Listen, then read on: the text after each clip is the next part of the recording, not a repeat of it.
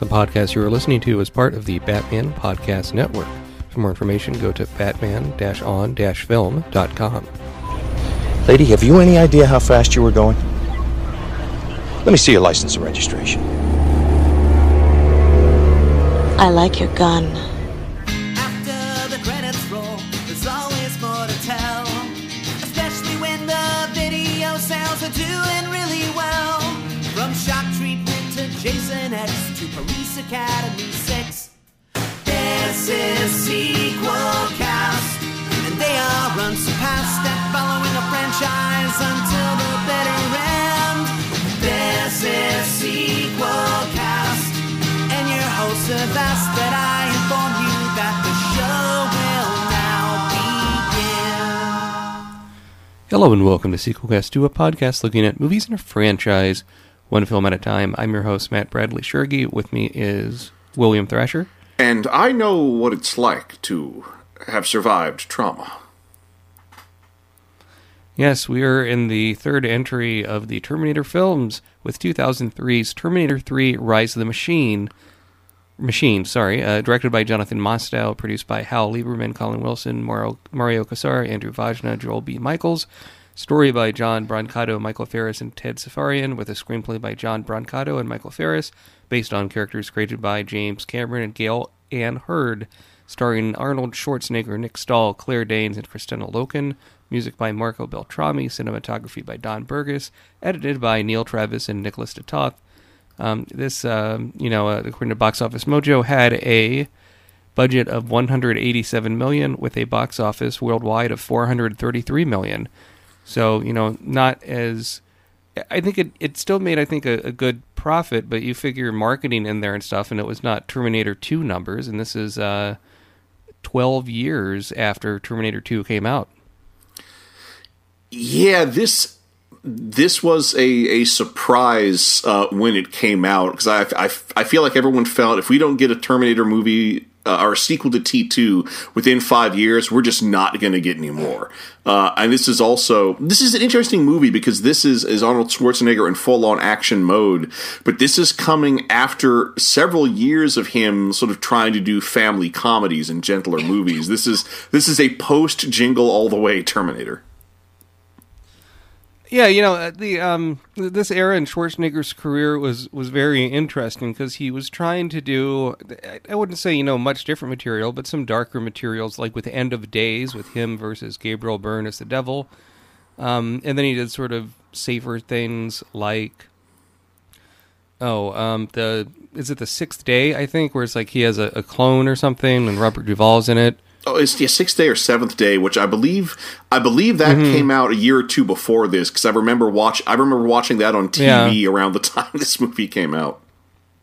But I mean, more or less, this was the last movie he did before he ran and was elected for governor of California. And as I recall, for several years, that created some controversy because the movie was scheduled to be released around in the run-up to the election, just by coincidence, that happened, and so there was a lot of problems with sort of the Federal Election Commission and the FCC about, well, if a person starring in a movie is running for elected office, is a commercial for his movie then by default an endorsement? It's fascinating to me how specific that can get, because you have, like, even people not running for a position as big as governor. You had, I think, in the 70s, George Takei was running for, I don't know, like some like Department of Transportation thing in California. Yeah, I believe he was a public transportation commissioner. Well, yeah, that's it, commissioner. And they were trying to argue, because because there's Star Trek the animated series on the air, you have airtime, and it just gets very needly and stupid when people that are actors run, and it just always creates a circus. And this election in California in 2003 had people on the ballot, including one of the Gallagher personas. Gallagher was on the ballot. Gary Coleman, as I recall. Or was it Emmanuel Lewis? One of the two. There was a porn star running. Yeah, Natalie Portman had called for a vote of no confidence against the governor of California, who had to be replaced in a special election. And it was... Well, to say it was madness, by today's standards, it was a mild fit. But yeah, this was such a bizarre election. And then Schwarzenegger became governor of California, served out his term, and left, which was rather interesting. Well, and as far as conservatives go, he was more centrist in a lot of ways, but this is not, a podcast about politics, but I think that context is interesting. A lot of people thought at the time that, wow, if, Schwarzenegger really becomes a politician and does it full time, this might be his last film. He goes off on a Terminator 3. Yeah, there were people who were expecting kind of a retirement, but I like that he did his public service and then he went back to acting. Although I do want to talk about his acting too. So I talked about how this is a post Jingle All the Way Terminator film. So one thing that I have noticed watching these movies is how Arnold has improved as an actor. Going from a guy who was pretty much only capable of being stiff and robotic and menacing, going to be somebody who actually can act, and maybe not necessarily a great actor, but certainly much better than he was when he began. And so he was great in the first Terminator. He was, dare I say, even better in the second Terminator. I think he's too good to play the Terminator at this point. You can see him chafing against the limited range of the role all throughout this film.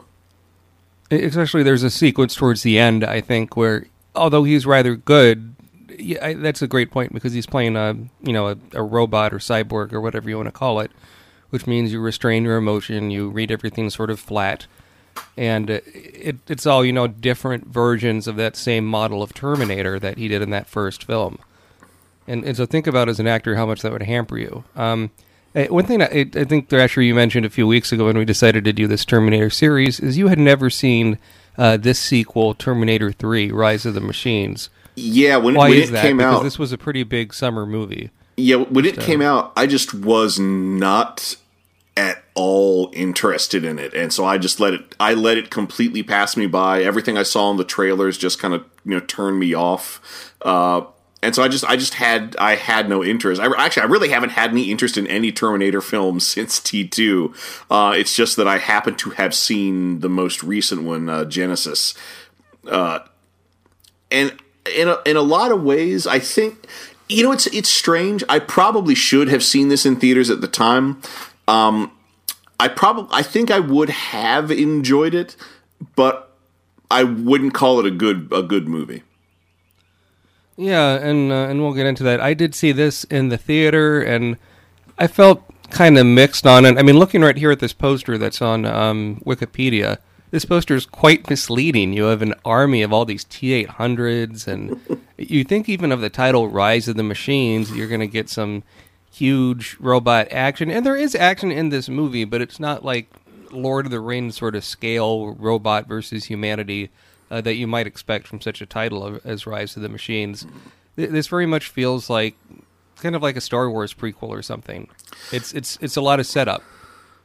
Yeah, and there's a lot of CGI in this movie. Not as much of it is embarrassing as I thought, because there's a lot of CGI from this period that just does not age well at all, and yet some of the embarrassing CGI is stuff that they figured out in T2 that is less embarrassing in that movie. Yeah, I don't know what it is, because a lot of this budget was special effects, and it just could be when this was released, 2003. CG had been around for a while. Jurassic Park was, 94 or something like that, and where they started using it more heavy in mainstream movies in multiple scenes, and I think it might be, the textures look good, but it's something about the lighting, and in this film you have a lot of scenes like in broad daylight, which never does CG any favors.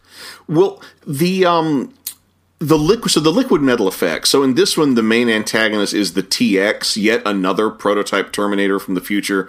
This one is a mechanical endoskeleton with weapons and liquid metal skin, so it can still shapeshift, although it doesn't use the shapeshifting nearly as much as I would have expected. But the little liquid metal effects look terrible in this. Yeah, they do. It's too cartoony, I guess. Too kind of more like something you see in a video game. Yeah, I'll say it's very cutscene the way it looks.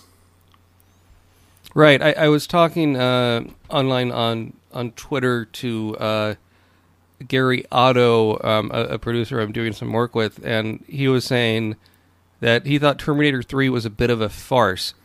And I sort of agree with that. Like, there's definitely seems to be more comedic moments, and a lot of times it feels like they're just trying to remake Terminator 2. Yeah, there are too many jokes in this. Like I like a certain amount of humor, but like the humor that works best I find in Terminator is when it's Schwarzenegger being deadpan.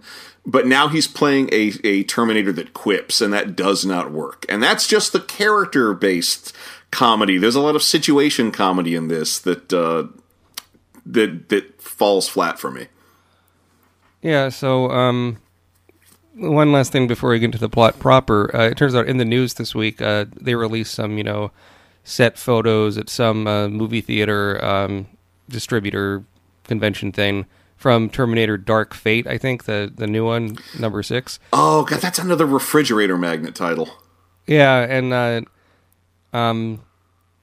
the actress that plays Sarah Connor, Linda Hamilton, they were asking her what she thought about the sequels, and in Variety she's quoted as, well, the sequels they made after Terminator 2 weren't very good, were they?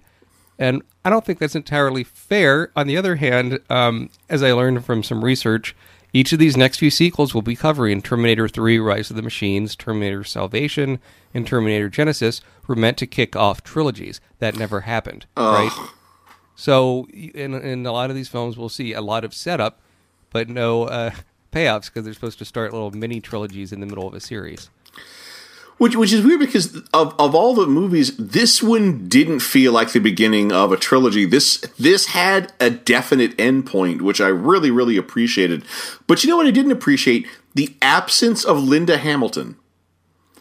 I just think she refused to do it. Oh, I'm sure she did. Whether she refused because of the weakness of the script or the weakness of the role for this particular movie, or whether they didn't offer enough money. But her absence is really, really felt. And then it's like at the halfway point, they sort of toss off why she's not in the film, and it's a real letdown. It is. I believe we'll hear Linda Hamilton do a voiceover in one of the other sequels, but we'll find that out when we get there. So the big thing with this movie is Terminator 2 had the T-1000. This one has the TX, a lady Terminator, which I think is a very lazy idea. And Kristanna Loken plays the TX, and what a hard role to do. What difficult roles to fill, to be an enemy against, to face cyborg to cyborg against Arnold Schwarzenegger.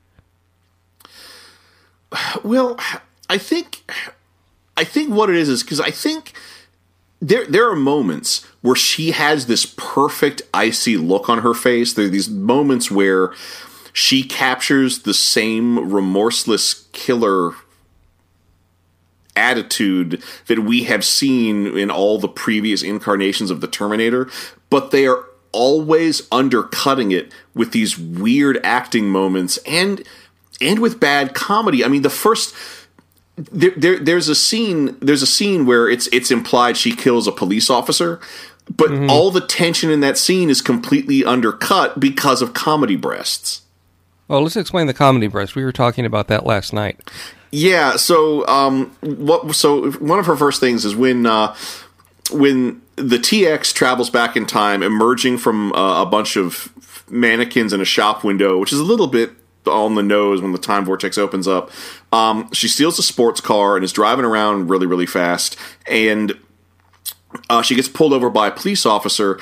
And in what is a runner, she says, I like that gun, and then we cut away, and she's armed with his gun afterwards. We presume that she killed him.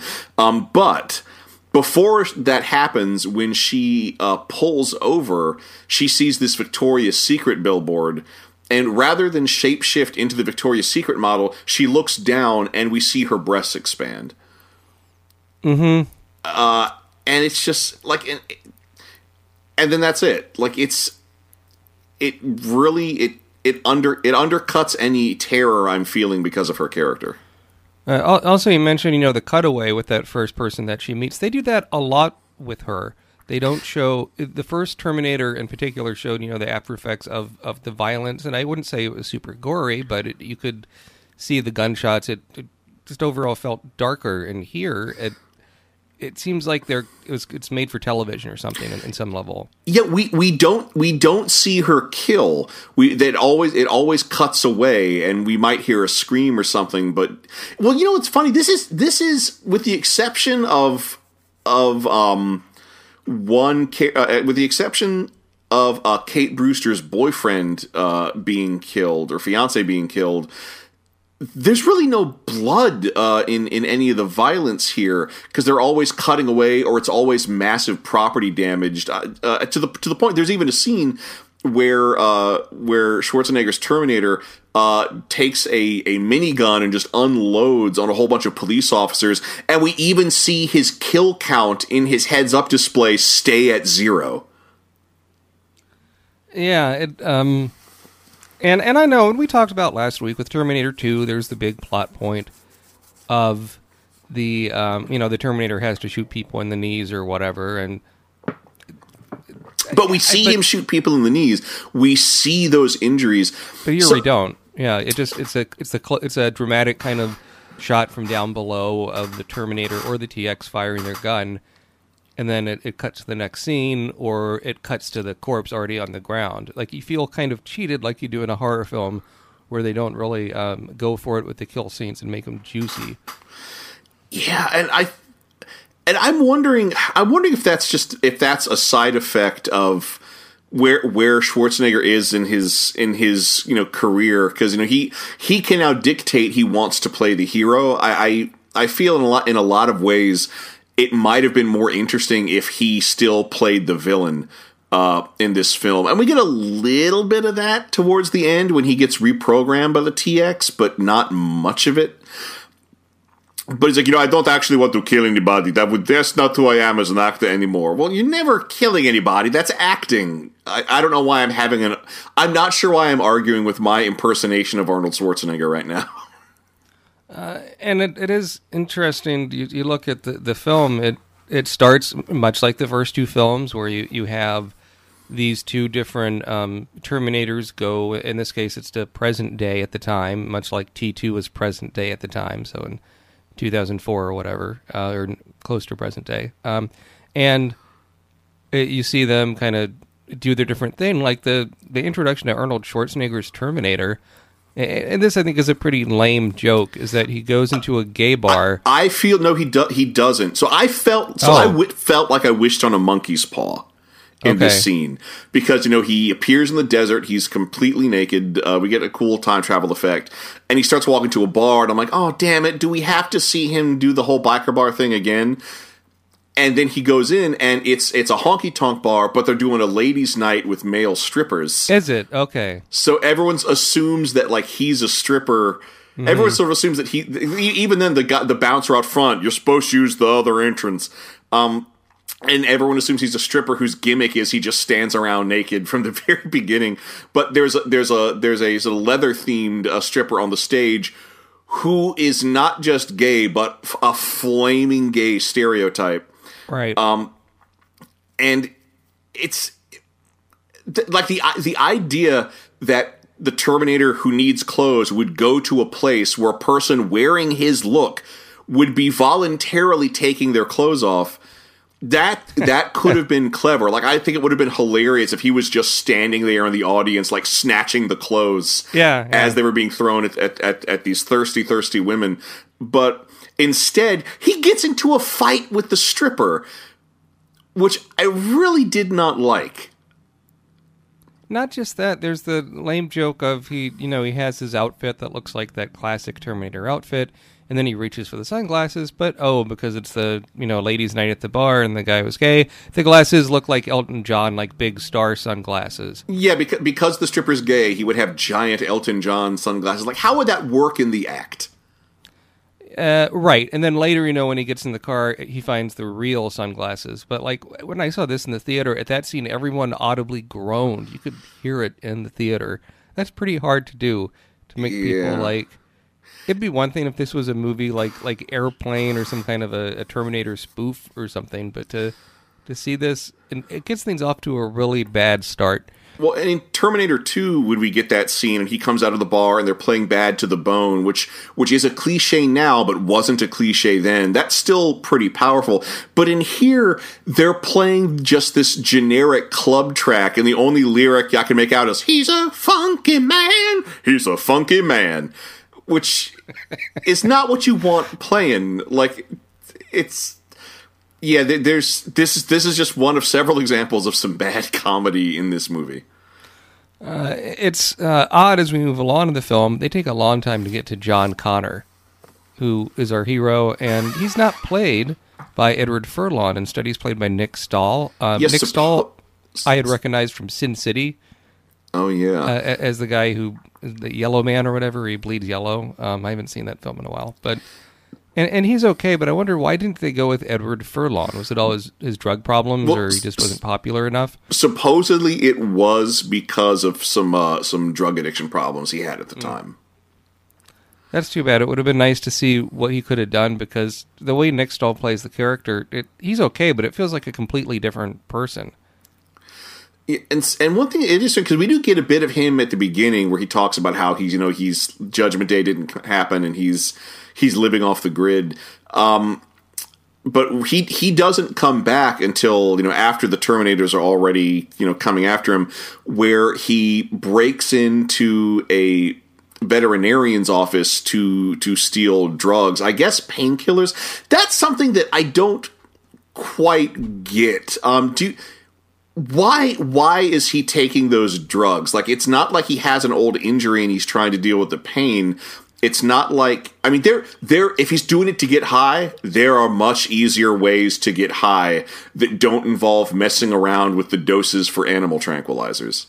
I think it's just saying, like, he's an addict to opioids, and he decides, like, maybe he thought for the hell of it, hey, I'll try and get stuff from a veterinarian. I don't know. I mean, that it would have made more sense if it was in a hospital, wouldn't it have?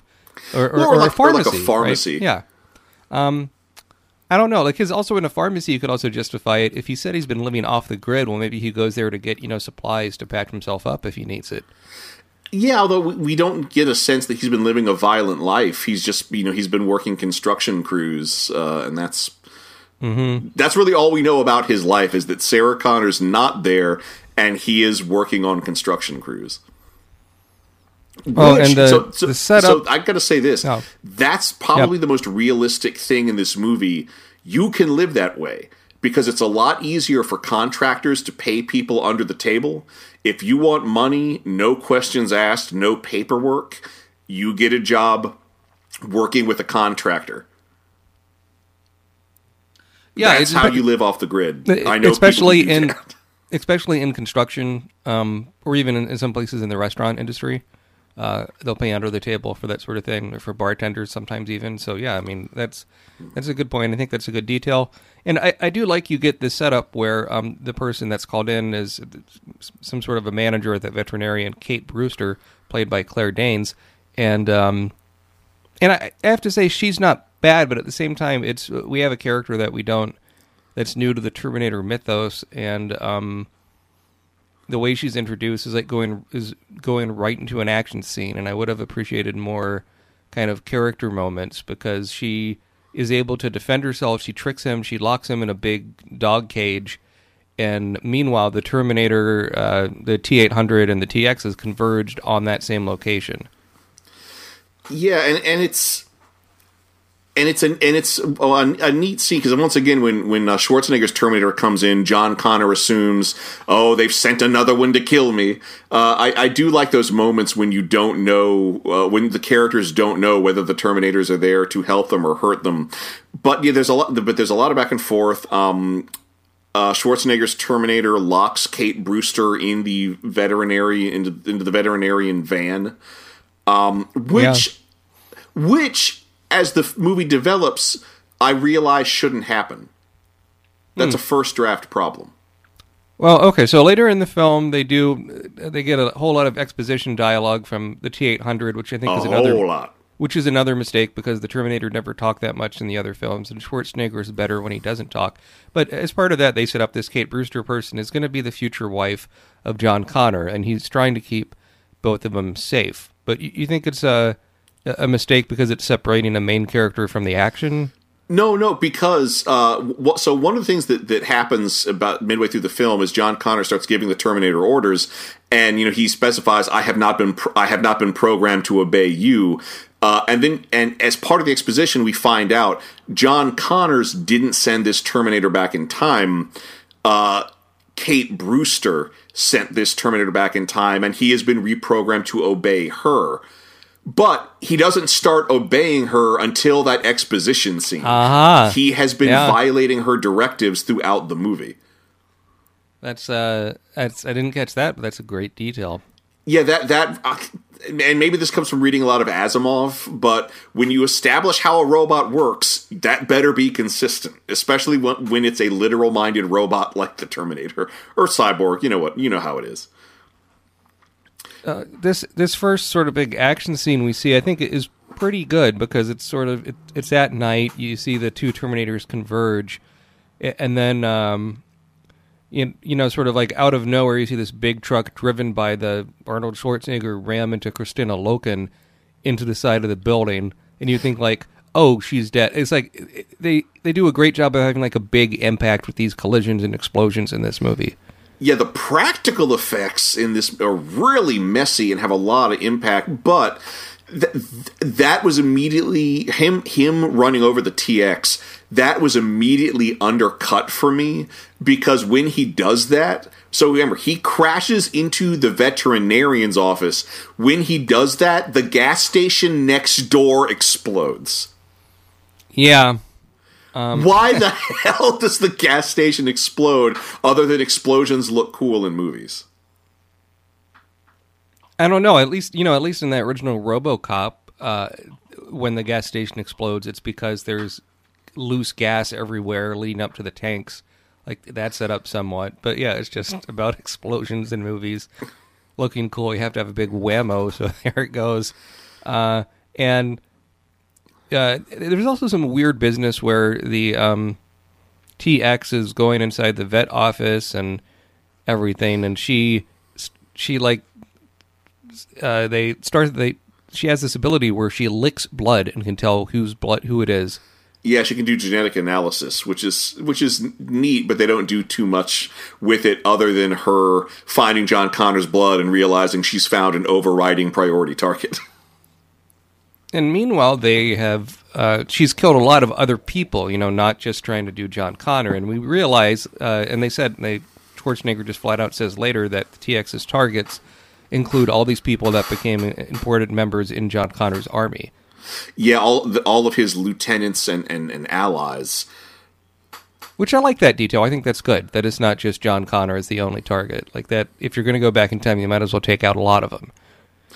That's true. Well, there's no subtlety with this Terminator. They're not like targeting one person. They're targeting everybody.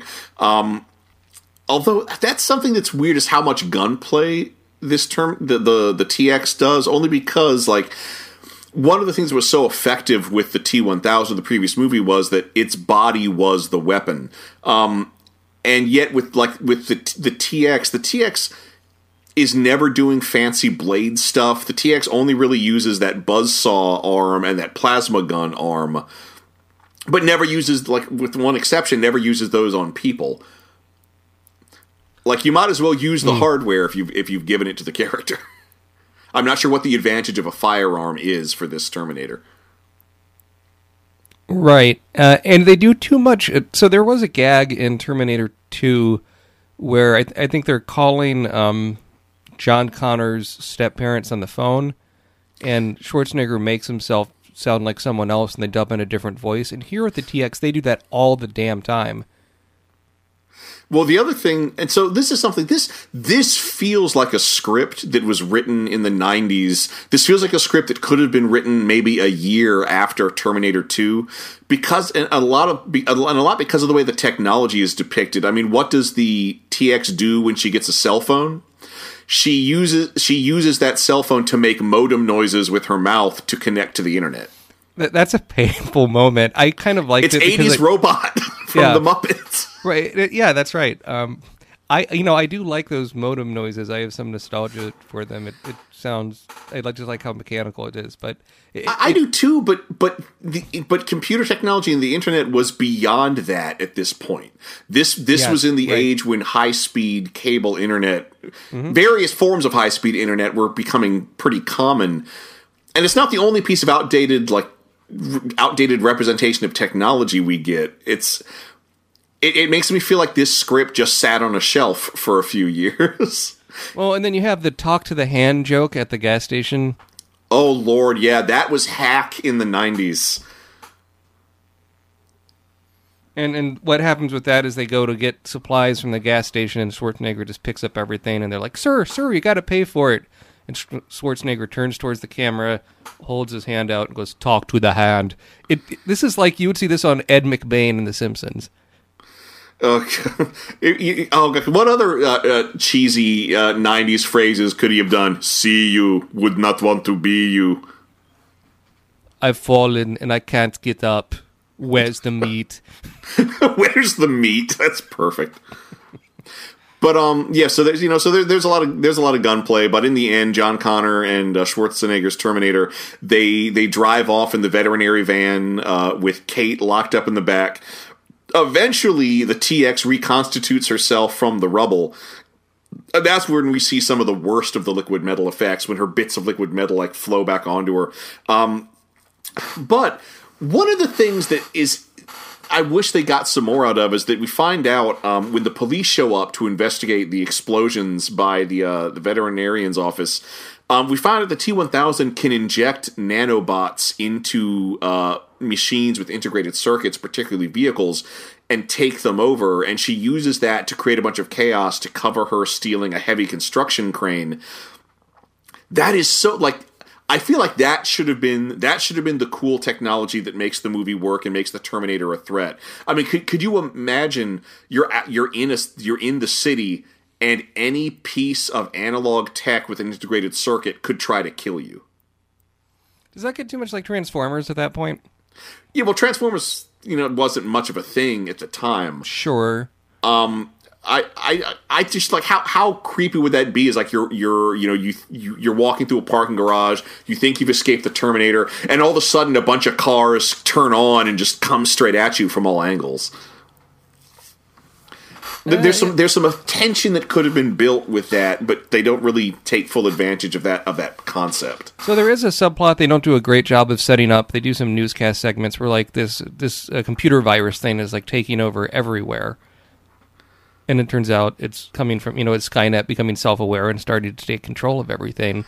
And who else but Kate Brewster's father, General Brewster, is one of the people kind of in charge that has the decision to start or not activate Skynet, which is sort of a trick that would just give Skynet more power.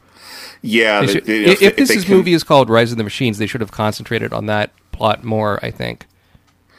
That is true. They could have done they could have done a bit more with that.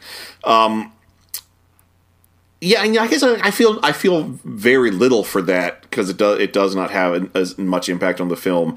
So one thing that's interesting is there's later on the TX in the construction crane finds John Connor and the Terminator and Kate.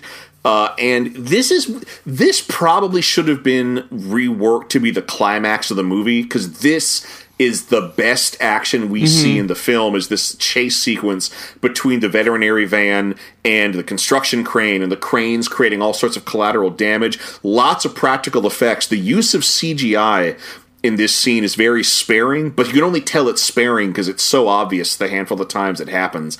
And, the Terminator gets the fuck beaten out of him. There's people jumping between vehicles. And it's also, just long enough that, I get really excited, but I don't get exhausted by the action. I absolutely loved this scene, but nothing else in the movie compares to it. This should have been the end. You're right. And the you have the cool action of, T-800 Terminator hanging on the edge of the crane, and the crane is like being smashed through buildings as it's driving at high speeds. Like a lot of construction carnage, and you have all the other people driving. Like, yeah, this is a pretty good scene with good good build-ups as, they were trying to catch up to the TX, they're not quite there, back and forth. I agree. I think this, along with the scene we talked about earlier with the assault on the veterinarian office, are some of the best scenes in the film. And and the other thing about this sequence, and this is what, whenever Schwarzenegger was on a talk show not talking about his gubernatorial run, he was talking about this scene, because apparently this scene was going to be cut from the movie because it was going to be too expensive, and Schwarzenegger, like, no, you've got to have this scene, and supposedly put some of his own money into the movie to afford to be able to do this scene. Looking at this scene and looking at how much of the stunt work here is practical stunt work, I think what made the scene expensive was not renting the crane and doing whatever they had to do. I think what made it expensive was having to insure everyone in this scene. I think you're right. And then also what, like the reconstruction of what you're destroying too. I mean, yeah, there's a lot of physical things moving around here, and I forgot about that, but yeah, Schwarzenegger absolutely made a point of that over and over again, that I think they took money out of his salary to pay for this scene, because that's what he believed in, giving it the extra punch it needed, and I think, that worked. This was a big sequence, but we have, the big exposition dump we mentioned as the Terminator, and they all drive to where Sarah Connor is buried. Yeah, this is when we find out that the reason Sarah Connor's not in the movie is because she's dead. Yeah, we no, like, heroic flashback of how she died, or no, nothing. Like, it's just that, she's dead. And that she had, she got leukemia and had 6 months to live, but she held on for 3 years just so that she could get past the date that Judgment Day was supposed to happen on. It's a real spit in the face to Linda Hamilton's performance in the first two films. And, I mean, if she wouldn't agree to do the movie, couldn't you just cut this part out altogether and just make it about something else? Like, I get that she is important. Well, you could always just say, she went underground, and not even I know where she is. Yeah, no, right, and that could set up for coming in a sequel or something. Although it's an interesting thing, because they go into a crypt, and there's in the crypt is a space for Sarah Connor with the plaque that reads "No fate but what we make," and Schwarzenegger rips the coffin out. Only it turns out it's a coffin loaded with weapons. I like that detail. She was always a well-armed woman, and that she would leave an extra treat for her son, whoever happens to expose her. But, I mean, the way Schwarzenegger rips out the coffin and throws it on the ground, I gasped when I saw that in the theater. I'm like, what are you doing? Yeah, it is a surprise, especially if you assume Linda Hamilton's body is going to be in there. Yeah, I thought, maybe would they have, like, Linda Hamilton with the old age makeup that was terrible from, like, the end of the special version of Terminator 2? I don't really know. But yeah, and then there's the cemetery gets surrounded by police officers. This is where we get that bloodless scene where he's shooting up all the police officers. But one thing we do get that I rather like is that Kate, they fire tear gas into the crypt, and Kate gets out, and she's taken into police custody, and they send a counselor for her, and it's Ed Bain as Dr. Peter Silberman. I love this. This is great. He does the same performance as he does in the other two movies, and he's like, I know what you're going through. Like, the rest of the movie is not written as well as this one scene. It's also the performance. Like, this is comedy that works because it sort of ties the movies together. And I love it. I know what it's like to go through trauma, to be a survivor, to feel that fear. Strange things happen. They tell you it's going to get better, but it doesn't. And, like, he gets this harrowed look on his face and starts staring into the middle distance like someone in a Kubrick film.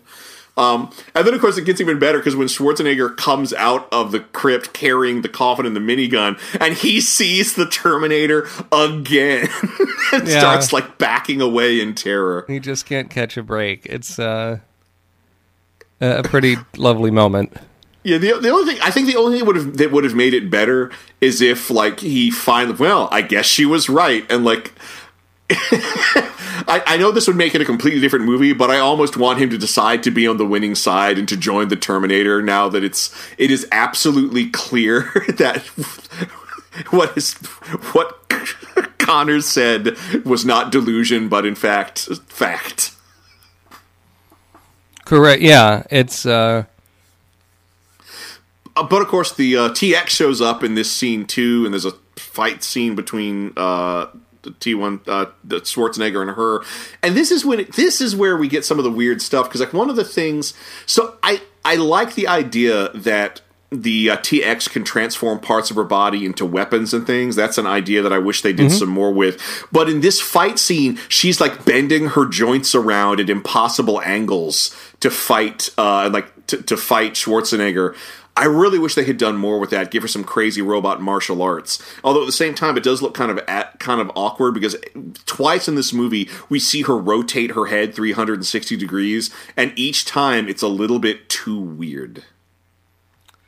Yeah, and the sort of like Gumby nature of her limbs as they contort. The CG isn't quite there yet. The movement is a bit too loose. It's kind of like some of the movements of Spider-Man and then the first Sam Raimi film. Well, you know what we need, I think, is this movie has awful sound design, and there's a specific example that's about to happen, which I want to single out. But what we need whenever she does one of those impossible moves or rotates her head 360 degrees, I feel like to make those scenes play better, we should hear an electric motor or something. Something to express a mechanical device operating at its limits. Yeah, a motor, some sort of a crunching thing, maybe. Yeah, a combination of the two that would make it, seem less matter of fact, make it a bit more special. But our heroes get away by stealing a hearse, and then later, stealing the Winnebago. But in the fight, that plasma cannon arm that the TX has gets severely damaged, so she can't deploy. I guess she doesn't have self-repair, so she can't deploy the plasma cannon arm. So she switches to secondary weapon. Her secondary weapon, a flamethrower. That's especially video gamey, and a flame. It's like, who cares? I don't know. I've seen the flamethrower in so many different movies. Well, the thing that turned me against the flamethrower, and this is the sound design, the sound effect for the flamethrower is that same shitty dragon's breath sound effect that was in all video games through the 90s and shows up in terrible movies. Like it's the fire equivalent of the Wilhelm scream. What it probably did begin as an in-joke, but now it's a horrible cliche that undercuts anything you're trying to do. Another video game sound effect that comes to mind in a lot of films, I don't think it's in this one, but the sound effect from the first Doom game of the doors opening. Oh, the click. Yeah, it was in a lot of science fiction films around this time as well. Oh, and also that demon noise, which showed up in a lot of things, too. Yeah. There's another shitty stock sound effect later when the TX and Schwarzenegger have their battle in the bathrooms in the military facility. There's a bit where the TX stomps on Arnold's face, and they play that generic mug breaking sound effect. Red Letter Media talked to, because they use that anytime something falls in a Red Letter Media video, they play it, and it's used in Django Unchained when Django first meets his wife and she drops the pitcher of water that she's carrying, and they just play that sound effect on a loop. So if you want to know exactly what sound effect we're talking to, watch their Django Unchained review. I'm sure it's one of those things, once you hear it, you can't unhear it. Yeah, absolutely. Because the Wilhelm scream is one of those things. Which I'm shocked we don't get in this movie. No, there's a lot of places where they could use it. I mean, as we mentioned before, in Terminator 3, Rise of the Machines, they don't do a whole lot with the Skynet angle. And considering this is Rise of the Machine, this is supposed to be, why they start coming to power. We don't get... The answer, I think, is just really undercooked. Yeah, so Kate decides that she can maybe get her father to not authorize slaving all the servers to the AI they're working on at the base. But they arrive too late. They arrive after he gives the authorization to tie everything into their computer network. Although the one thing that I did like is that they're really happy. It looks like the virus is getting purged and like all the lights are coming on green, and then all the power just goes out. That was kind of neat. Like at that moment, I'm like, oh shit, all hell's gonna break loose. And all hell does break loose, but it takes its sweet time. It does, and I do like the twist that in essence, Skynet is both the virus and the antivirus. Yeah, it implies that the virus that's messing up with the system was a virus cooked up by their AI to justify it being plugged into all those other servers. So that's kind of fun. And more of these sort of scenes, I think, earlier in the film would go a long way to sort of ramping up the threat of Skynet itself, because we know what Skynet is from the other movies, but we don't get a whole lot of time with Skynet. You know, people going into places to destroy prototypes in Skynet buildings, and so this was a real missed opportunity. Yeah, and I do like, and one thing I do like though is this military facility where they're working on this stuff. You know, we see prototypes for the aerial drones that we saw in the first two movies. Yeah. We also see these prototypes of those big robot tanks that we've seen in the first two movies. And one thing that I really, really like is that when we see the tanks, the prototype tanks, they all have the serial number T1. Mm-hmm. That's really just a neat bit of storytelling through design. Like I love that these are the first generation Terminators. These are the T1s. So Schwarzenegger's T-850, who he plays in this movie, that's the 850th generation of this same technology. Yeah, no, that's a good detail. There's an awful deleted scene that they cut from this part of the movie in which they explain why it's Arnold Schwarzenegger that's the humanoid model for the T-800. Oh, I didn't know this. Lay it on me. So I haven't seen it in a while. This is going from memory, but it's something like it's like a educational sort of video, and it talks about from the future, or I forget quite the circumstance, but it's like there is this.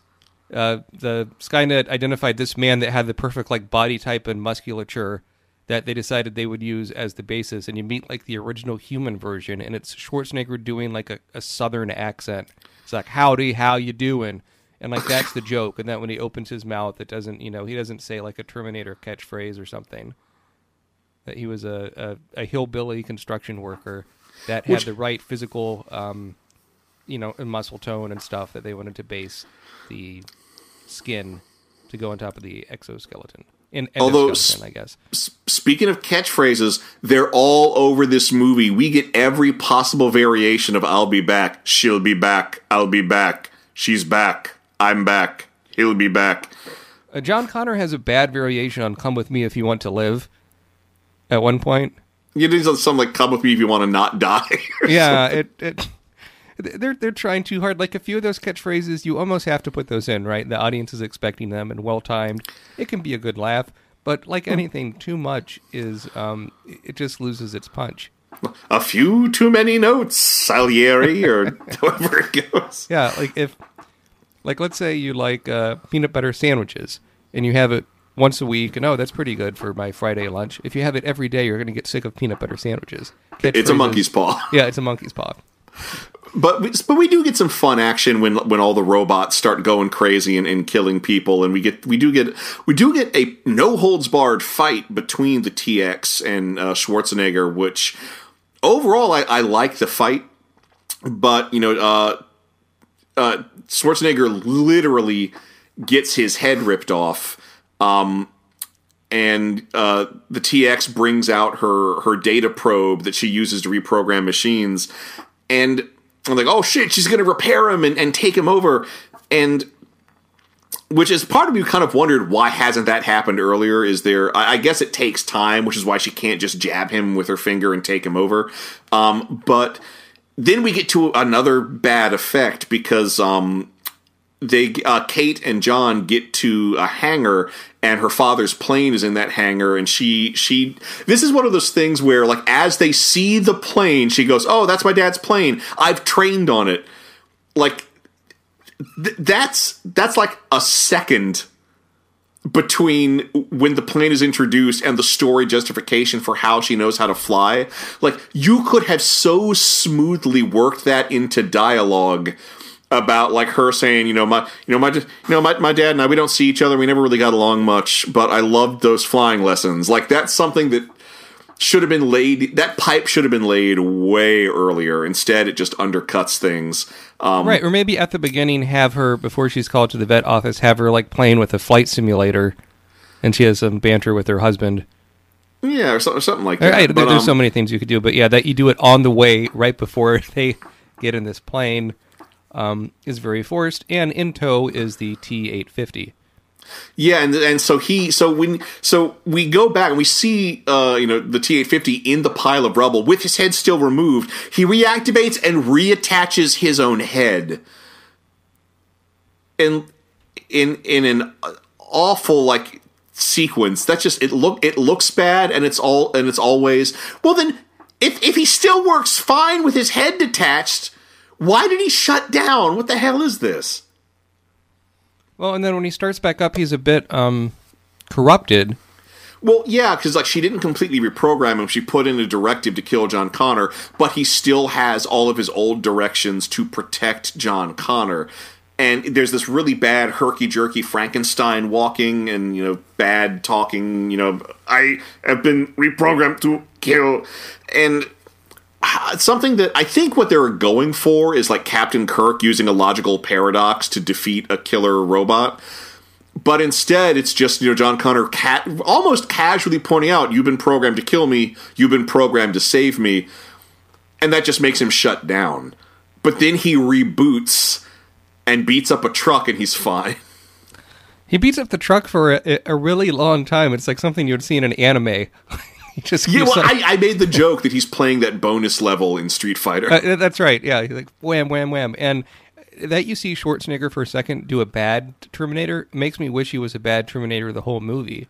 What if the plot would have been like, there's a T-850 and a TX sent to kill, and they're both sent to kill John Connor for whatever reason. They're both sent from Skynet. Like, maybe that's the twist. There's not a Terminator to protect you. There's not someone from the future to save you. Yeah, or like it's still time travel. So, oh god, actually, that this might have to be my pitch a sequel, but maybe that should be it. They're both sent by Skynet, but from different times. Because so Skynet sends one back in time to kill him, but then realizes if John Connor is killed, something won't happen that would have otherwise created Skynet. So Skynet has to send yet another one back in time to foil its own plan. How did you think of the way they finished off the TX? Well, okay, so at one point Schwarzenegger gets shot with TX's plasma cannon, and there's a scene, they're in a vehicle, and he cuts his chest open, and he talks about how, I'm powered by dual hydrogen reactor cells. If the containment is breached, they become highly unstable. And he pulls out one of his batteries and just tosses it, which is like red and glowing and making a beeping noise, and tosses it out of the vehicle, and then there's a huge explosion in the background. And it's like, well, that better come back. And it does. They find...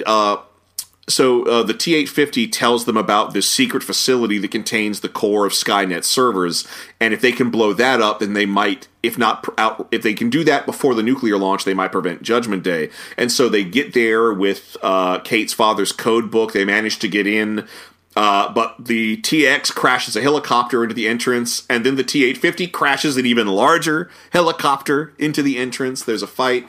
But anyway, there's this big metal door. They crawl under it. Schwarzenegger is holding it open.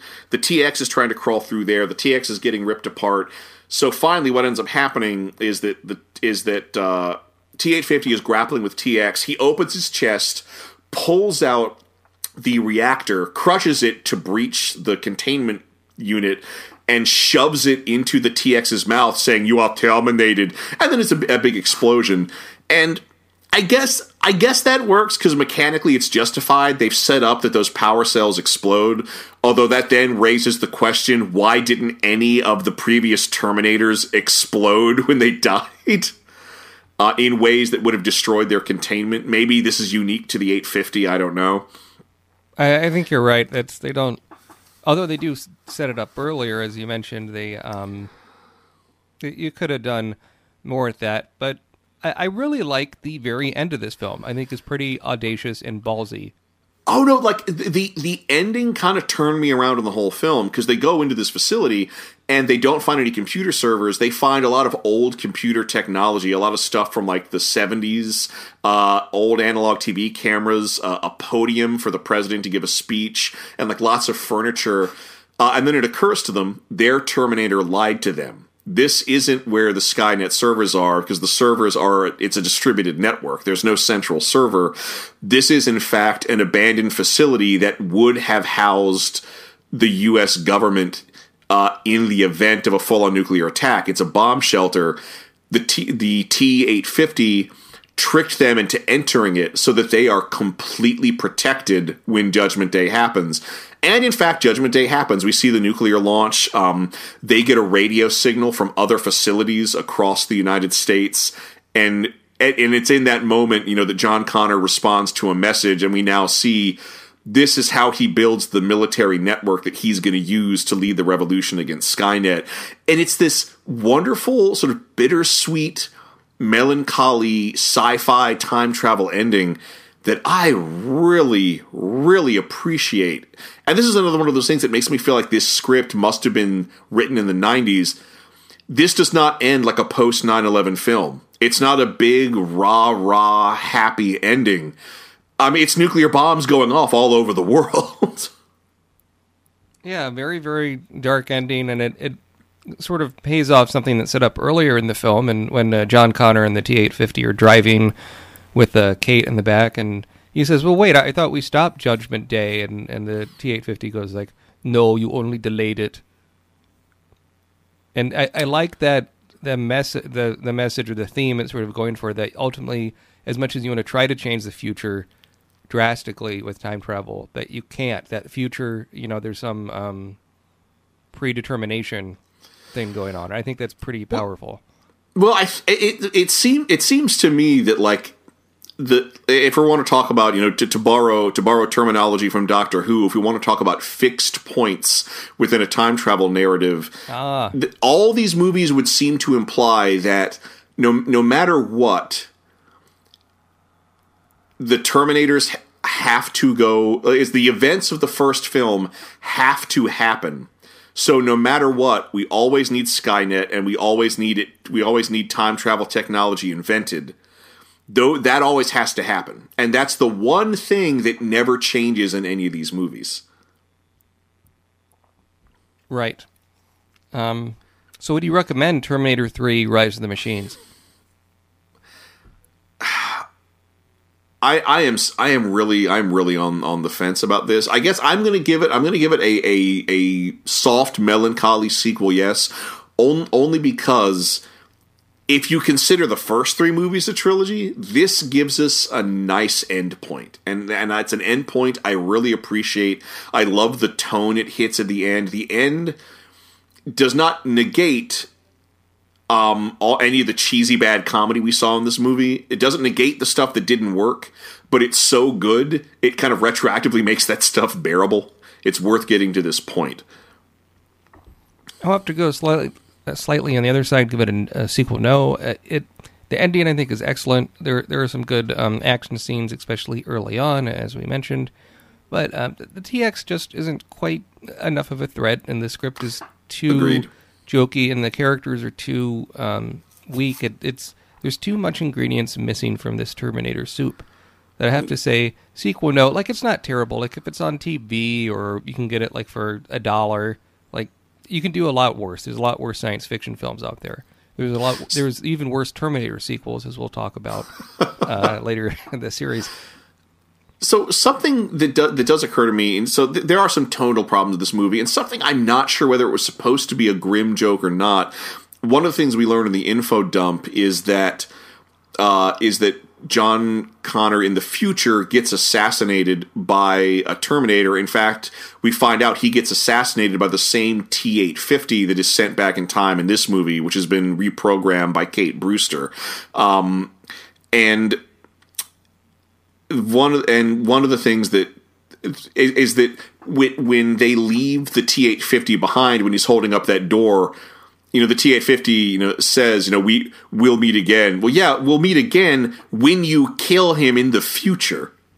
Mm-hmm. That's I can't tell if that's a joke or if that's supposed to be grim and build up to that tone or of the ending or not. Although this does raise the question: now that he knows a Terminator of this model will try to kill him, can he just not trust that model going forward and not let it kill him? I mean, that's a more interesting germ for a story right there, I think, because that, what if it's in the future and John Connor has his trusty Terminator friend, T-800 thing, and at the end he turns around and like, that's the end. He turns around and dies. It's like that fable of the scorpion and the toad. Oh, yeah. Speaking of scorpion and toads, time to pitch a sequel. Woo! I had this one in mind. I was spitballing ideas on Twitter with people, and mine is a bit crazy, but I like, if you're going to go time travel and you're just doing it in the 80s and 90s, you can go so much further back. And so I'm thinking, what can Skynet do? And I thought, they will defeat an even earlier relative of the version of the Connors, and this would be a general, it would be a first lieutenant Connor in the late 1800s, assigned from England to go to Japan, and you would have Terminators versus samurais versus like muskets. And the Terminator sent to them would be a Terminator sort of based on Chow Yun-Fat? Not Chow Yun-Fat, but probably Ken Watanabe or something. And and you would have no, this one's even better. It would not be Ken Watanabe. It would be Corey Hiroyuki, the guy that was Shane's son in the Mortal Kombat movie. Would be the evil Terminator, and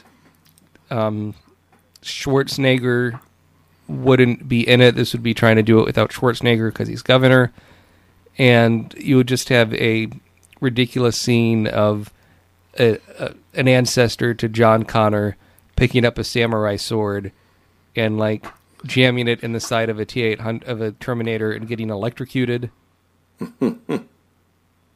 There would be some versions of like early robotics technology because they're in Japan somehow. In the 1800s. In the 1800s. There's like some covert robotic technology we know nothing about. And it would be called... I've got a puntastic title. Oh, okay, go for it, because I can't think of one.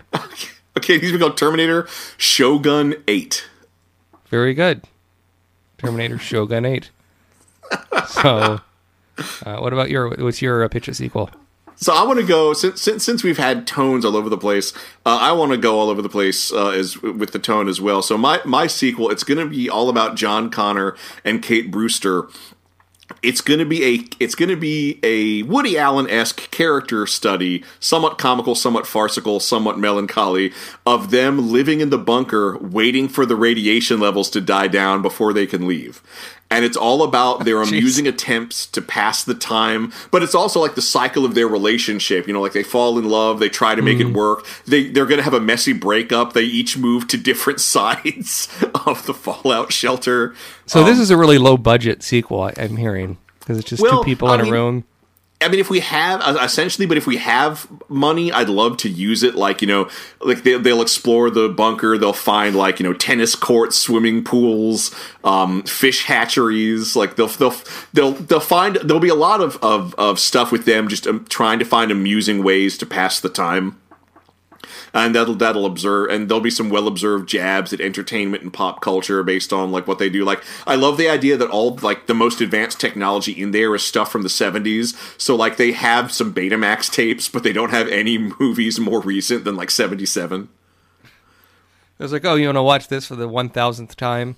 Okay. Oh yeah. And then at the end, like they have Like, it ends with them having a big fight makeup scene, and then the radiation levels die down, and like the only companionship they have is them talking on radios to other people trapped in other bunkers, and we never see these other people, but we hear their voices, and like we learn what weird stuff that they're up to, and like what they're like, what they think of each other. And it will end. It will end with them finally opening the doors and leaving with a stronger commitment to each other and the future of humanity. Is it revealed that the name of the bunker is Archie? You know what? That'll be one of the gags. I see. Yeah, fitting with that time period. Yeah, they call it Fort Archie. Jeez. And there could be a Jughead too. Why the hell not? Just layer those references on, and I'm going to call that. And actually, yeah, I'm gonna call it T4 Bunker Down. Bunker Down. Very, very good. Before we go into the next segment, I just found something interesting. Looking at the domestic box office gross for 2003 when Terminator 3 came out. Domestic being the United States and Canada. Where do you think Terminator 3 landed? There were a lot of blockbusters that year. I'm going to say 11. Close. 8. Huh. So in the United States and Canada, it made slightly more than The Matrix Revolutions, the third Matrix film. Huh. But it made less than Elf and X-Men 2. And the number one film of 2003, by a wide shot, Lord of the Rings, Return of the King. Oh, yeah. Yeah. With number 2 being Finding Nemo, which I didn't realize that one was so big. Oh, that was a great movie. I think every movie you've mentioned is one I saw in the theaters at the time. Yeah, were you still in college, or had you graduated by then? No, I was still in. You were still in, yeah. So we went to the movies a lot back then. And in fact, I remember having a bit of an argument with the woman I was dating at the time about Finding Nemo being so successful. She thought you were being fishy about it? Well, no, we were just sort of, we were talking about the movies being made now and what we can, because at the time we both thought we were going to be going into film after graduation. Mm-hmm. Yeah. And, we were talking about, what we could extrapolate going forward. And she really took offense that in her own words, that the best movie of the year was about a talking fish. And she was talking critically and commercially, and presumably by her own estimation. And my stance was that there's nothing wrong with that. We've been using animals to tell stories for as long as we've told stories, and if there's something wrong with the best movie of the year being about a talking fish, it's not the movie about a talking fish's fault. It's the other movie's fault for not being better. But at the same time, that's still one of the best Pixar movies. Right, and just because you like a movie about a talking fish and thought it was the best for the year doesn't invalidate the girl's opinion of what she thought was the best film. Well, she seemed to think that it was the best film too, but she didn't like that it was. Oh, that's an odd take. Well, I think it's that it's an attitude, and you'll often see this in criticism, and you'll definitely see this in awards season. Just like the idea that if it's animated, it can't truly be good. If it's a comedy, it can't truly be good. I mean, it's the same reason why. Well, hell, let's look at the Oscars. You have a movie like Green Book, which wins the Oscar for Best Picture, despite not being as good at being itself as the other movies that it was competing and I against. even heard some scuttlebutt that the Academy voters for Green Book picked Green Book out of spite because it was. I could see that because we don't know we don't know why people voted the way they did, and I could see that. Well, and a lot of the Academy voters are older, and that but they're less so now, and I think that's part of the reason why you're seeing more diverse nominations for Best Picture and things winning, actors of color winning more awards and that sort of a thing. And I am really proud this year. I haven't still seen the movie, but I've heard it's great that the Spider-Man won for Best Animated. It deserved it. Yep. It absolutely deserved it.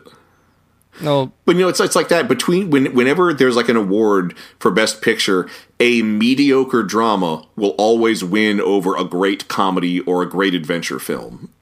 yeah, and I've heard talk of, people saying, well, maybe there should be a best comedy category. And I think, no, because then I can see why they did it for animation. I think that's different enough, and it wouldn't get recognized otherwise. And yet that line becomes blurry. Look, how much of the Avengers has computer animation in it? Well, that's Is it like true. You animated kind film, of have to right? I don't know. parse that out.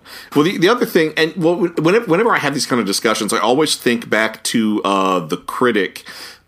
Which, hey, speaking of which, if you can find him, Shermometer critiquing The Critic, one of our previous podcasts, look it up. It's pretty cool. But in the Critic webisodes, there's this great line where it's an Oscar special, and Jay Sherman's whole intro is, yes, the Oscars. The awards ceremony built upon the fallacy that every year Hollywood has a Best Picture. Yeah, it's...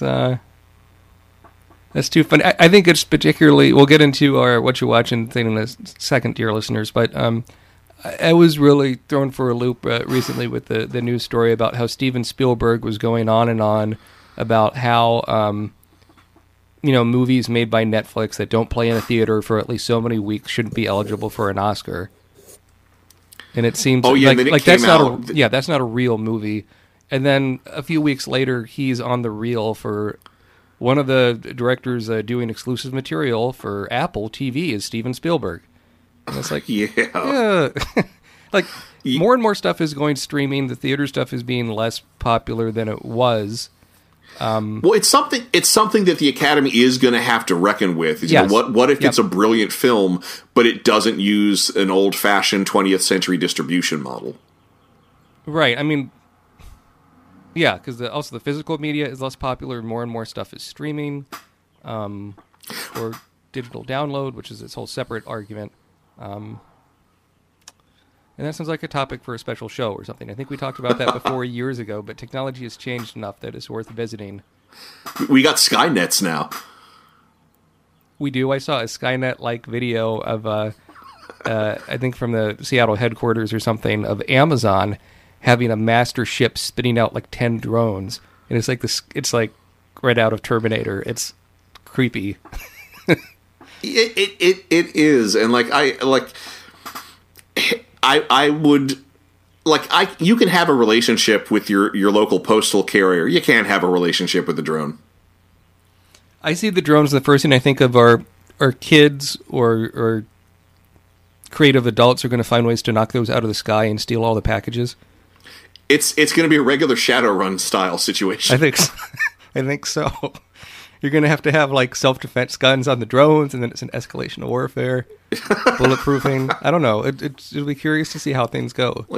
You'll figure out a specific QR code where if that's stuck to your front door, when the drone lands, drop off a package, it won't take off because it scanned that QR code, and that fucks with some glitch in its processors. Yeah.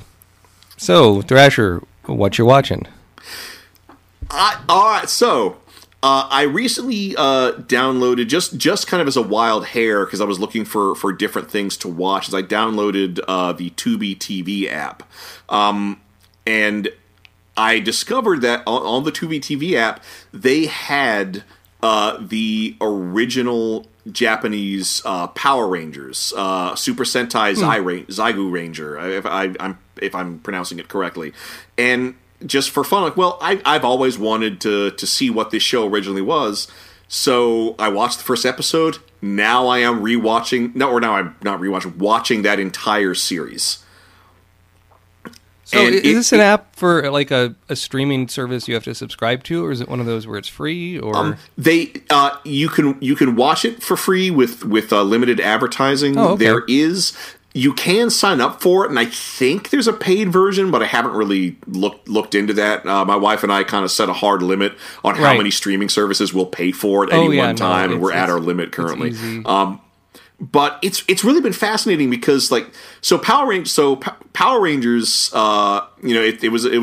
It started out as a cheap kid show on the Fox Kids network that used special effects and action footage from a Japanese show, in this case Zyuranger, but then they would cut in American actors for all the non-action stuff, and they would just sort of recycle that footage.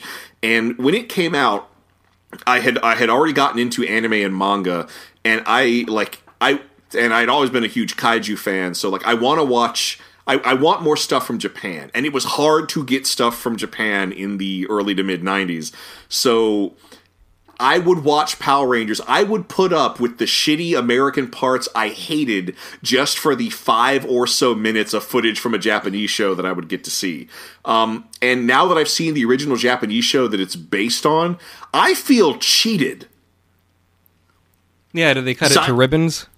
Yeah, well, not only that, but Zyuranger, the stories are better, the characters are more interesting, there's more special effects, and like all sorts of like it's weird. The show is even bigger and crazier in the Japanese version, but then like the characters matter, and like the motivation. So in the American version, you know, they changed the villain's name to Rita Repulsa. She's just typical witch that wants to take over / destroy the world.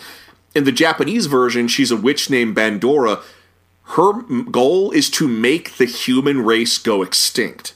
But the way she wants to do that is basically by making it so that there's no children, because children are the future. You get rid of all the children, the human race isn't going to continue. So most of her evil schemes involve some way of attacking family bonds or attacking the family unit. And it leads to a lot of really interesting subtext.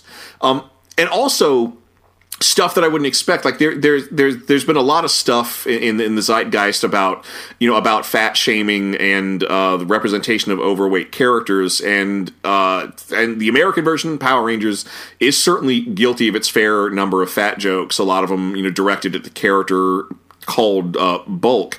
Well, there's an episode of Zyuranger where there's this overweight kid, and when the overweight kid is introduced, he's being bullied by some other school kids.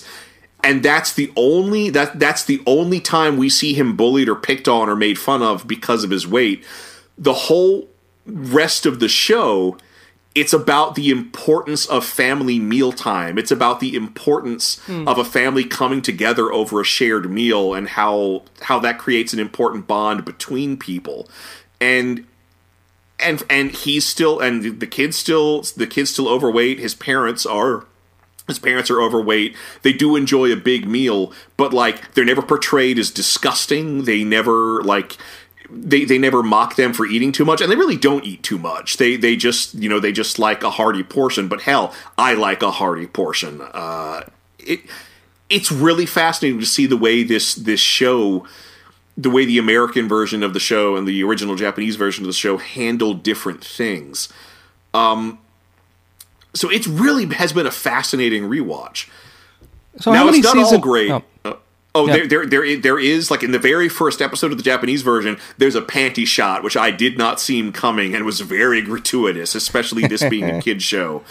But overall, it's been a much better experience, and I've really enjoyed watching this series. They have some of the other Super Sentai series available with subtitles, so I might end up watching some of the other ones when I'm done with this. So how many seasons are available? Because Power Rangers is still making new episodes that's on TV to this day. On the Tubi TV app, I believe 5. A lot of episodes per season, I imagine. I think it's like 30 plus. I haven't actually done an official count. That'll keep you busy. I figure it's just going to end when it ends. Also, the green one, much cooler in the Japanese version, with a full-on arc. Like, he actually has motivation for being a bad guy when he's introduced. Imagine that. There's more storytelling, like, to the point where I'm like, surely it would have been cheaper to just dub this into English, and it would have been just as big. I don't know why we got the version we got, unless they just assumed Americans wouldn't watch something with a primarily Japanese cast. I think that maybe, and also they wanted to capture some of that Saved by the Bell kind of flavor.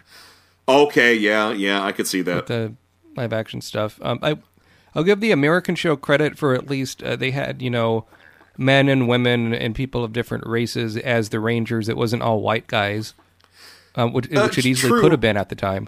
Although that first season, the Black Ranger was African American and the Yellow Ranger was Korean, and that's kind of fucked up. That's very fucked up. Yes. And that got 2 theatrical movies in the U.S. I wonder if it got more in Japan. Oh no, there are several. There's several okay. Super Sentai movies in Japan. Well, we ought to do the American released Power Rangers movie at some point. It was Power Rangers and then Turbo, I think. Yeah, Turbo, a Power Rangers movie. Oh, which is such a sophisticated title. Well, if you just called it Turbo, people wouldn't know it was Power Rangers. Or Turbo Ranger. Necessarily, yeah. Turbo, what is this about cars going fast? Is this about a Mario Kart power-up? What's happening here? Yeah, and then there's the third Power Rangers movie that came out like a year or two ago with Bryan Cranston. Oh, I forgot that even happened. I was at a convention here in Oregon right before that came out, and there was we were in line to get pictures with, some celebrity or something, one of those photo ops, and the 2 girls in front of us were, I would say middle school age, but they were dressed as Power Rangers outfit, and we were sort of talking about the movie. I don't know that much about the show, and they were really into that current version of Power Rangers. I think that was more magic focused. They were kind of trying to do like Harry Potter meets Power Rangers. Yeah, there's like a Mystic Power Rangers Mystic Force, I think was how it was released in the States. And they were just saying how much they liked that angle of it, and I was, but I could barely, I felt like I was talking in a different language that I wasn't fluent in, because I know next to nothing about the Power Rangers except that they existed. So I have, with the way I keep drifting into and out of anime, it's kind of like that for me when talking about anime with people. Oh, anime is worse because like there's thousands and thousands, if not tens of thousands by now, of like different programs and stuff. So with the common points of reference is, well, you got the series, but then you got the theatrical movie, but then you got the direct-to-video movie, but then you got the OVAs, and you got but then you have the 90s reboot. And then there's direct-to-video movie that's a retelling of the main series that is not quite in canon, or or what with Evangelion, it's really complicated, and Netflix is doing a stream of that has a new dub cast, and the original English dub cast wasn't invited to be part of it. I was never able to get into Neon Genesis, and I really, really tried. I only watched the first few episodes. I couldn't get into it. I love the theme song. I think it's a great theme song. And somewhere in YouTube, I don't recall the guy's name, but this guy he sang a cover of the Evangelion theme song in Japanese as Goofy. It is very funny. Come on, Sora. Right. The senses. All right, but what have I been watching? Well, I've been extremely busy at work. I haven't been, but I have been. I was recently a guest on another podcast. I guess I'll talk about that. And I was on talking about the video game Star Wars Battlefront 2 on the Cloud City Casino podcast. I don't think the episode is up quite yet, but that's an episode co-hosted by Nathan P. Butler, who we had on the show. Cool. Talking about his Star Wars home video history book, and we had him as a guest, I think, on the Revenge of the Sith episode several years ago. But doing that episode with him was fun. It was kind of awkward. I tried to find a quiet place to do it in, which was a bar at 11 a.m., which was a mistake because it wasn't that quiet. But this Star Wars Battlefront game, have you ever played any of those? These online only for the most part. I played the first Star Wars Battlefront. I never played any of the other ones. Yeah, so this new one, it has a single-player mode with a story that is sort of interesting, but it's also kind of buggy. And they have been adding new content, but it's been real slow going. But the cool thing is they've been adding a lot of hero units from the Clone Wars cartoon and so forth. And they have, it's a pretty realistic likeness of Christopher Lee and Ewan McGregor and all those people. And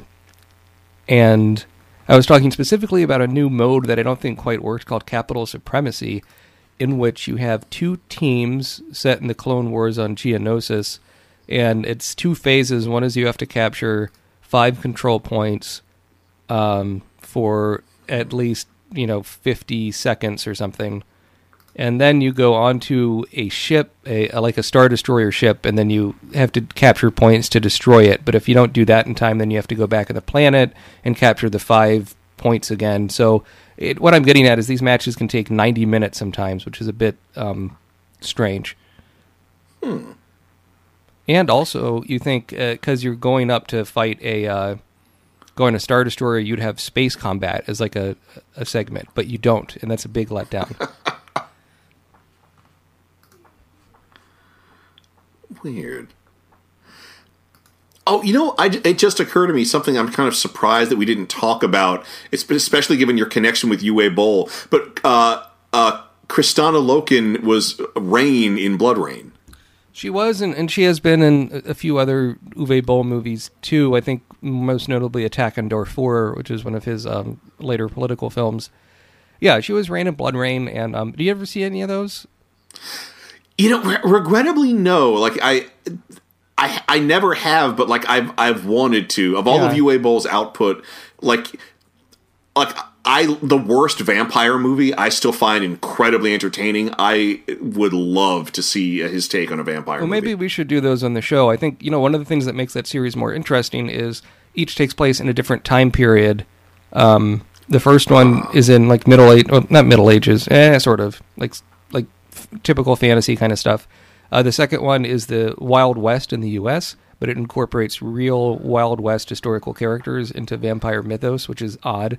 And the third one is Nazi Germany. But Kristana Loken, to answer your question, is only in the first one.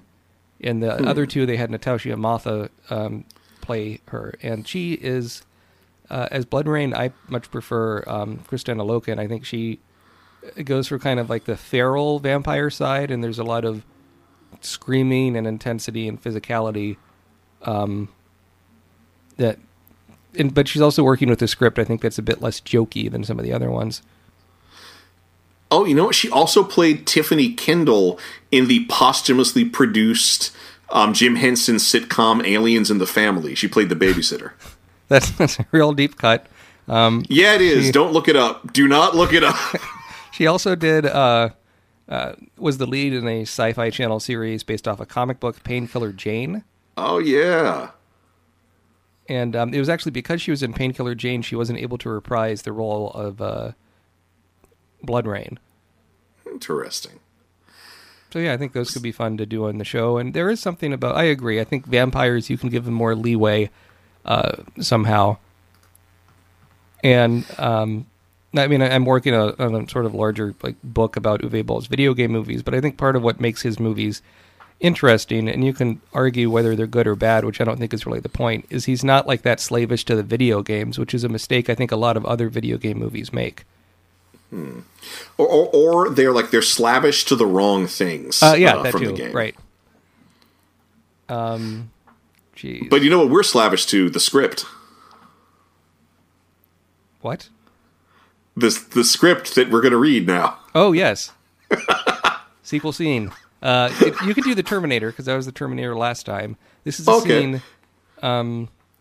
So this is the scene after the big exposition dump. Right. It's before they go to the military base to confront the Air Force about Skynet, and it's John Connor. So essentially, he's pulled out a gun, and John Connor is threatening to shoot himself to make it impossible for the Terminator to complete his mission. That's right. So let's go. So that's an interesting high tension scene. So you cannot self-terminate. No, you can't. I can do anything I want. I'm a human being, not some goddamn robot. Cybernetic organism. Whatever. Either we go and save her dad, or so much for the great John Connor. Because your future, my destiny, I want no part in it. I never did. Based on your pupil dilation, skin temperature, and motor functions, I calculate an 83% probability that you will not pull the trigger. That last Terminator line isn't bad. I kind of like that one.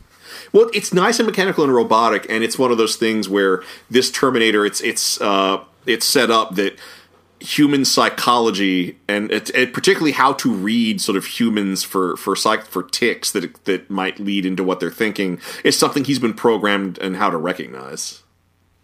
Right. So, there we go. So you can follow me. Next time on Sequelcast 2, we'll be covering Terminator Salvation. I always forget the title of this film because it's so bland. Salvation, does that mean the Terminator salvates? I don't know what that means. Is the do we salvage the Terminator franchise? Do we salvage? Yeah. How many reviews do you think had the title Terminator salvaged? Terminator, not such a salvation. Yeah, that would be interesting to look up. I think there's a lot of reviews on there. And it stars, among others, the late Anton Yelchin. Oh, yeah. As Kyle Reese, nonetheless. So, yeah, we'll be talking about Terminator Salvation, and then after that, the following week, Terminator Genesis. And I guess we should decide this now live on air, because I always like being awkward. What should we cover next? Well, we talked, if we can find it, why not do the Power Rangers movies as a palate cleanser?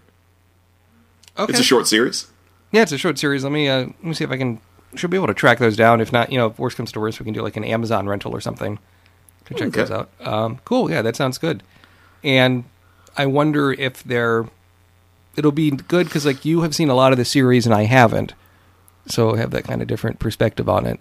Yeah, both the American version and the Japanese version. Yeah, so that's going to be interesting. Yeah. Very good. Do you remember how many seasons the American Power Rangers went on for before we got a movie of it? I feel like 2.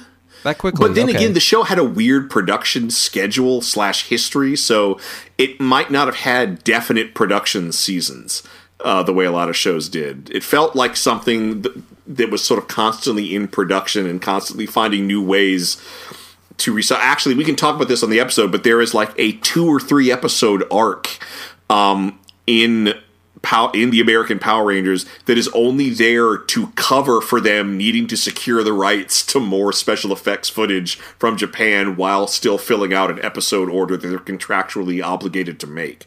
Youch. All right, so you can follow me on Twitter at MATWBT. You can follow me on Twitter at InternetMayor. Facebook, look up Sequelcast 2 and like the page there. We post updates, but you can also go to sequelcast2.com. And if you use the Apple Podcast app, if you could leave us a review, that would be great. We've had 2 reviews in 2 years of doing this version of the program, and that would be great to have more. That helps with the downloads, which is always fun.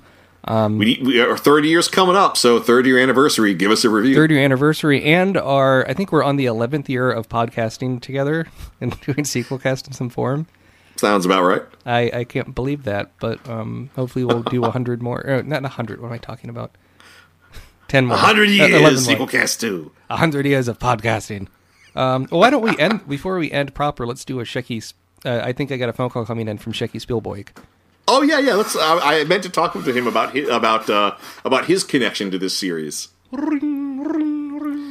Pick up. How you doing, Trasher?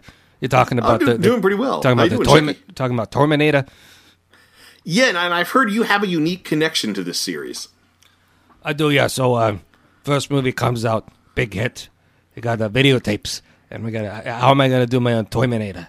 So I thought, that's in the title. I call it Toyminator. Toiminator. Torrr. I can't spell that well. I couldn't spell that well back then either. So it's Toyminator. It's right next to the real thing on the box on the shelves. And my version was a real doozy. Yeah, no, I heard that you actually decided to go ahead and have it star a woman as the titular killing machine. That's right. It starred a woman I saw on the side of the street. She was dressed very colorfully in Las Vegas. I said, hey, do you want to go to my room and make a movie? She said yes. The results were somewhat unsuspected. I did not expect so much sex content in the picture, but that's okay. And there's a 30-minute sequence of her jumping up and down on the bed, topless, saying, I'm the Toyminator, I'm the Toyminator. Yeah, it was a unique way of doing a monologue, but it's kind of a bare bones Dogma 95 sort of thing. The way you use one camera, one shot, one location, all natural lighting. All natural lighting, but implants were not natural, if you know what I'm saying. Well, it's hard to find natural implants. I think that's a technology that we still haven't quite cracked. My kid sister went to Mexico and had implants done with dirt. They said it was all natural, but that caused a nasty situation. Yeah, I would say that's probably medically unsound. But did you ever try to do your own T2? I'm assuming it would be T space TOO if you had done a sequel to Toyminator. The sequel to Toyminator, the sequel, was called TT2 was the name. The extra T. And how did you narratively, how did you justify that sequel? Because the ending of Toyminator was pretty definitive. That's right. The ending of the original, my Toyminator, was she's jumping up and down on the bed, the one shot for the whole movie, saying, I'm a Toyminator. And then we hear some explosions, and she passes out, and we think she's dead. But then it zooms into her eyes, and her eyes open. Cut to credits. So now the Toyminator is, I saw these, what memories were here? Yeah. So we go, and she is alive. It's 10 years later, just like the other one. And instead of jumping out of bed, she jumps on a trampoline. Pretty provocative. Using the outdoor lighting of the sun. God's greatest cinematographer. Well, I mean, life is the true unreliable narrator. And then for the third one, we'll talk about the other sequels, I guess, later. Toyminator 3, Rise of the Toyminators.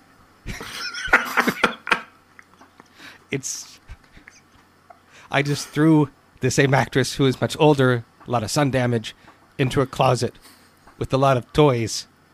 And all you see is the close-up of the door shut and her stepping on toys, screaming, I'm a Toyminator. But she's in pain because she's stepping on the toys. So that's where it's like a Japanese foot crush video, only you don't see it. It's very conceptual.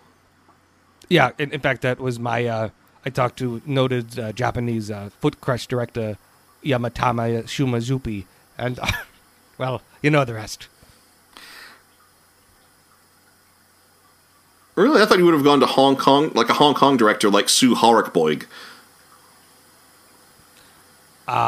We're not on speaking terms at the moment. Oh, that's true. Well, I hope that can get resolved. I would love to see you all collaborate again.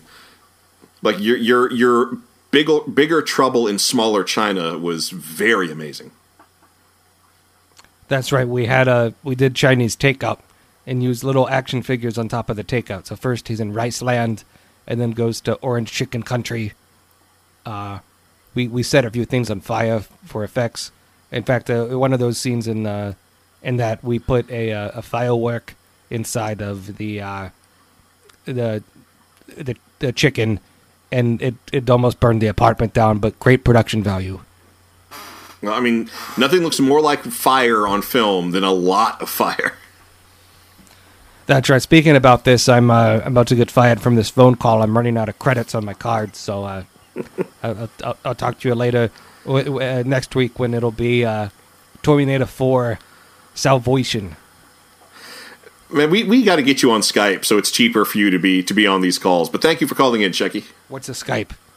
Oh, geez. Okay, so Shecky Spielberg, always America's national treasure. Yeah, we should hear from him more. It's been a while. And I've been looking, and I found more copies in the archive of the original BBC sequel cast show. So sequentially speaking, cool. Sequentially speaking, so yeah, we'll have maybe to get that out in a future some episode. of that in the future. But as we mentioned, we should wrap up this episode. So for sequel cast 2, this is Matt. And this is Thrasher saying, the true Skynet was the friends we made along the way. Oh, God. Let the car